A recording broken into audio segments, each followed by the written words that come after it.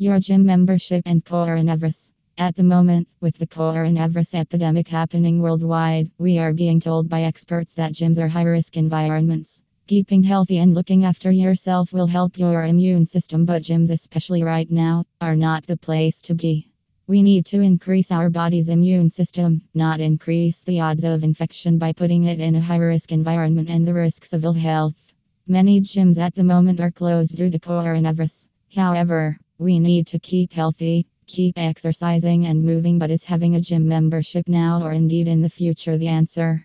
7 reasons to cancel or indeed not renew your gym membership.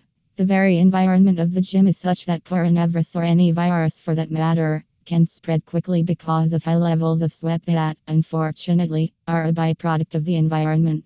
At the moment, the experts tell us even though they believe the virus does not spread through sweat, it definitely can if a person touches hard surfaces that are infected, and gym equipment is ideal for this, especially if someone coughs or sneezes and then contact the surface of the gym equipment. You may be thinking, well, I don't sweat, and this may be true. However, others will, and their sweat and the possibility of spreading the virus can go onto the equipment you will be using next. Experts tell us this virus survives best on hard and plastic surfaces, and again, unfortunately, gym equipment is an ideal breeding ground for it, so sharing gym equipment may increase the likelihood of transmitting the infection from person to person. Gyms are a perfect place for any virus because they are typically humid and damp, and dampness is a bad thing when it comes to germs spreading. During a gym workout, you are close to others, especially in set classes where the likelihood of transmission can be high, mainly depending on the gym, its layout and class sizes. If your gym has a steam room, again, you are currently advised not to use it because of the high humidity levels in them. Ask yourself the question, is it worth it?